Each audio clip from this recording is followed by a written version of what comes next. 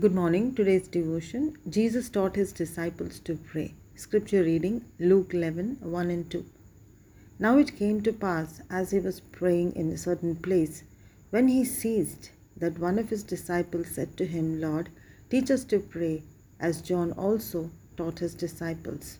When the disciples saw him pray, they were inspired to ask him. They waited for him to finish his prayer. Then they said to him, Lord, teach us to pray. Even before he responded, they tell him John also taught his disciples. Jesus does not mind. He teaches them to pray. Today, we lovingly call it as our Lord's Prayer. The prayer has since been on the lips of millions of his followers. It's not that we pray this prayer. It teaches us to pray, to set our priorities right, to give God first place, to seek him. The prayer begins by addressing God as Father.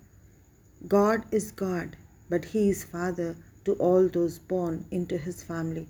We glorify his name on earth and pray for his will to be done on earth as it is done in heaven. Willful obedience. We pray for God's kingdom to be established. The second part of the prayer focuses on our need of him. God for all our needs, our daily bread, provisions.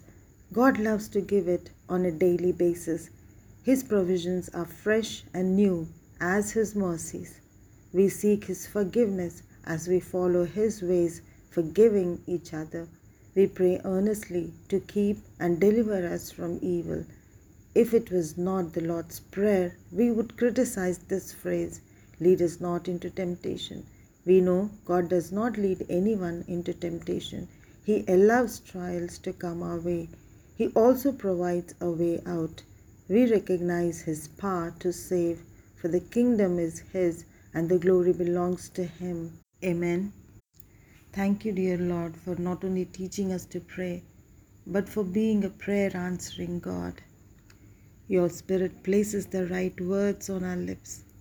Our agony, our plea, our cry are transported to heaven, to your gracious throne. Dear Lord, you made God our Father and prayer a means to reach him. We are ever grateful to you for this beautiful communication that you have set up. Help us to pray unwavering prayers, steadfast prayers for our kids, our families. Help us to never give up on praying. Amen.